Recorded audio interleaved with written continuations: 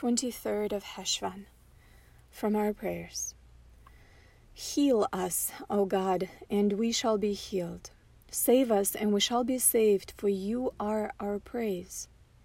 Bring complete healing to all our afflictions, for you are the great and merciful healer.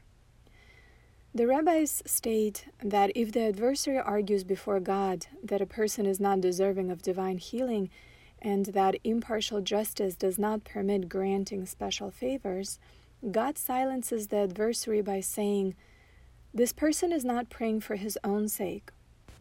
He is praising me as the true healer, and he pleads for healing so that he may sing my praise. Such a prayer cannot be refused." Sometimes we may be our own adversaries and may despair of divine help because we feel undeserving of it. We should then remember that we may always pray for help to bring greater glory to God, and such prayers are never turned away.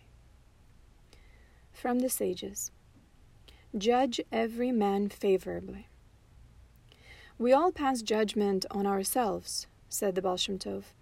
When the prophet chastised David for the Bathsheba incident, he told him of a wealthy man who stole the only lamb of his poor neighbor.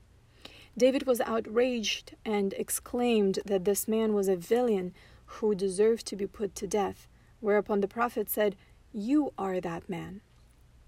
Be careful, said the Baal Shem Tov, when you pass judgment on another person, it is really yourself whom you may be judging.